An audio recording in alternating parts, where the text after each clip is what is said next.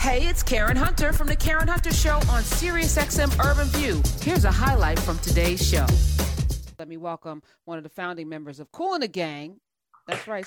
Let me welcome Mr. Robert Kool Bell. Hi. I'm good. We just checked your mic. Speak.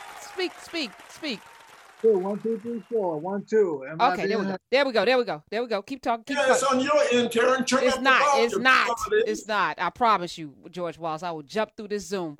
Listen, first of all, let me send you my condolences. You know, we were just talking last week about the loss of D.T. Thomas, the age of 70, and then the year before, Ronald Bell passed away as well.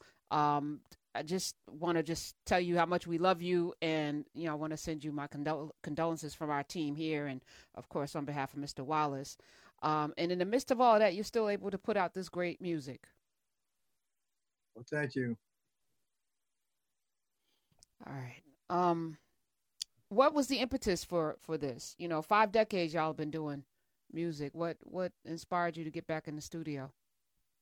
Well, my brother had been working on this project, and back when Biden won the nomination, they played Celebration, and my brother's one of the key writers of Celebration, and of course, when he won the election, Celebration was one of the most played songs in the world at that time.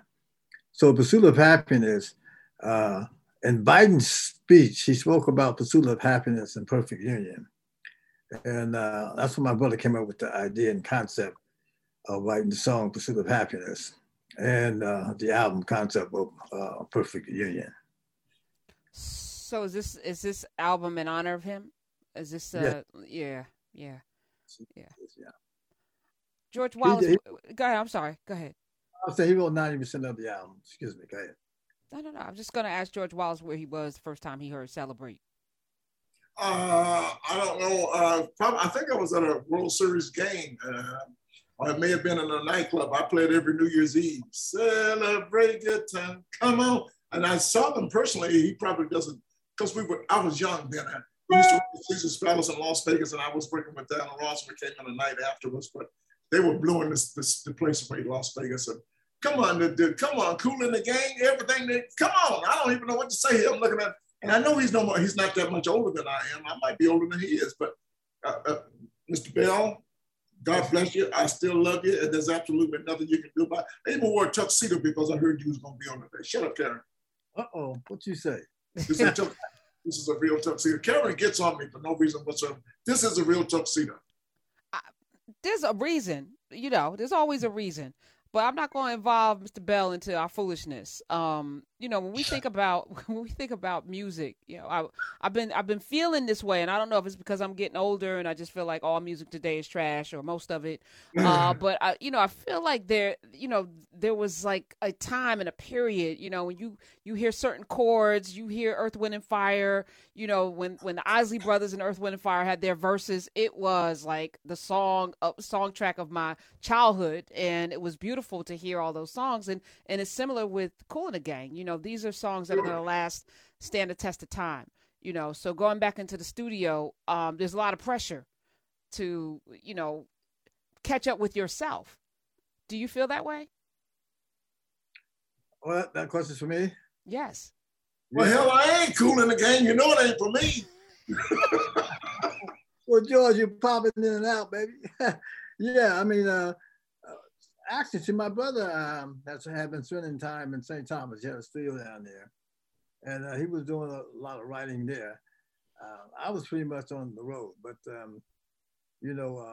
he would come out to some of the special events when we played with Gladys Knight out in LA, Hollywood Bowl, or we did shows with Van Halen. That was a hell of a run. Wait, Van Halen?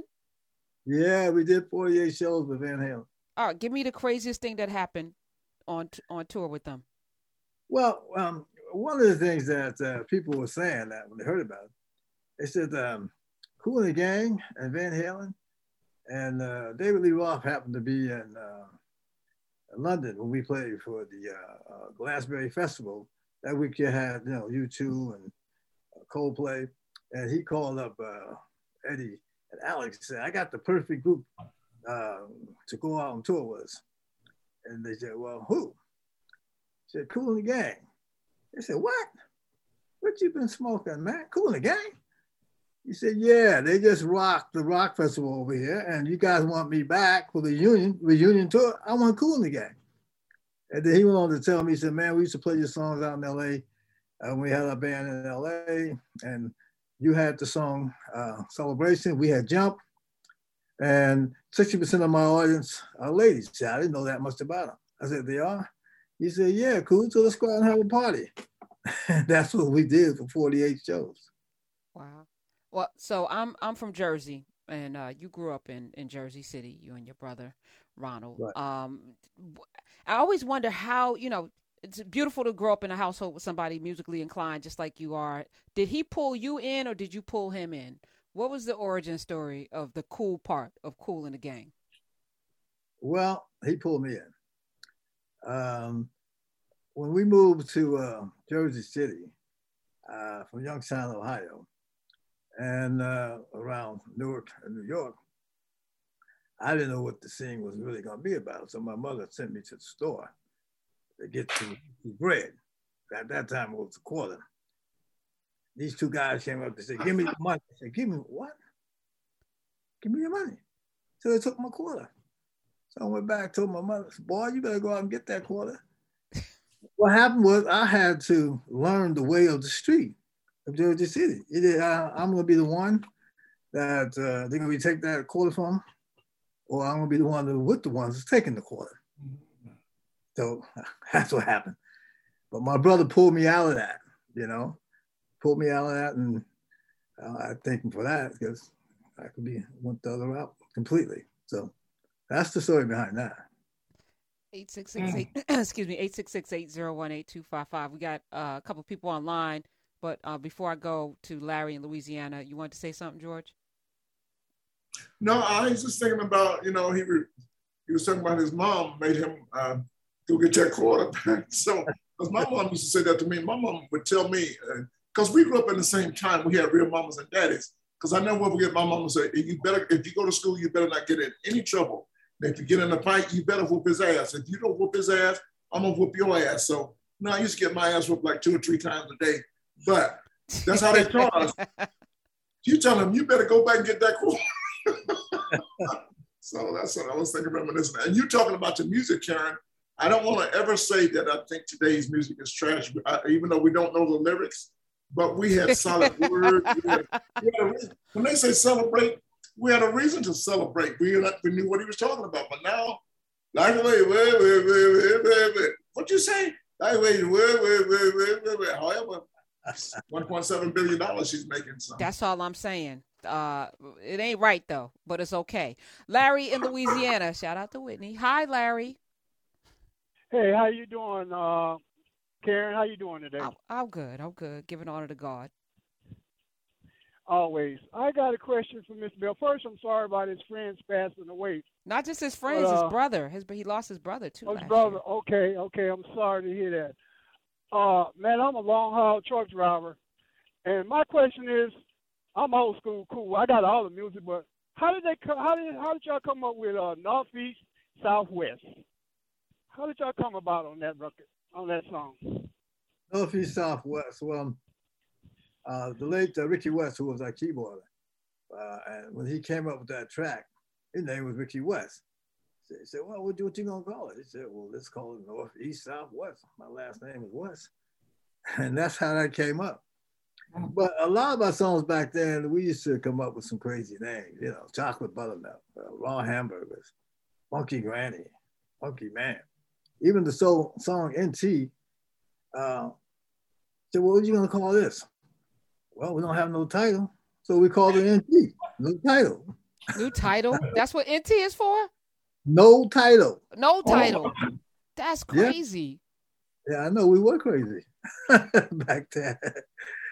That's how it came up, man. We were just having fun coming up, with the music. I read somewhere that you were you raised a Muslim, or did you guys convert to Islam? We converted to Islam. Yeah. Okay. I want, just briefly, did something happen? What was the conversion story? Well, we were doing a lot of the bazaars in the state before we moved. Before we went on tour. We went on tour in Germany, my brother and I. And we had this book. We was reading Message to the Black Man because they gave it to us at the bazaar. Wait, hold on, George Wallace is doing something. I don't know what he's doing. Wow, it wasn't me. It was not me. Definitely you. All right, go ahead. I'm sorry, Mr. Bell. Go ahead. And so that's when we both came into the Nation of Islam at that time when we were touring over in Europe and reading Message to the Black Man, how they used to live. And being around Muslim brothers whenever we played for the bazaars and things like that. And that's how we came in. Oh, you need to write a book.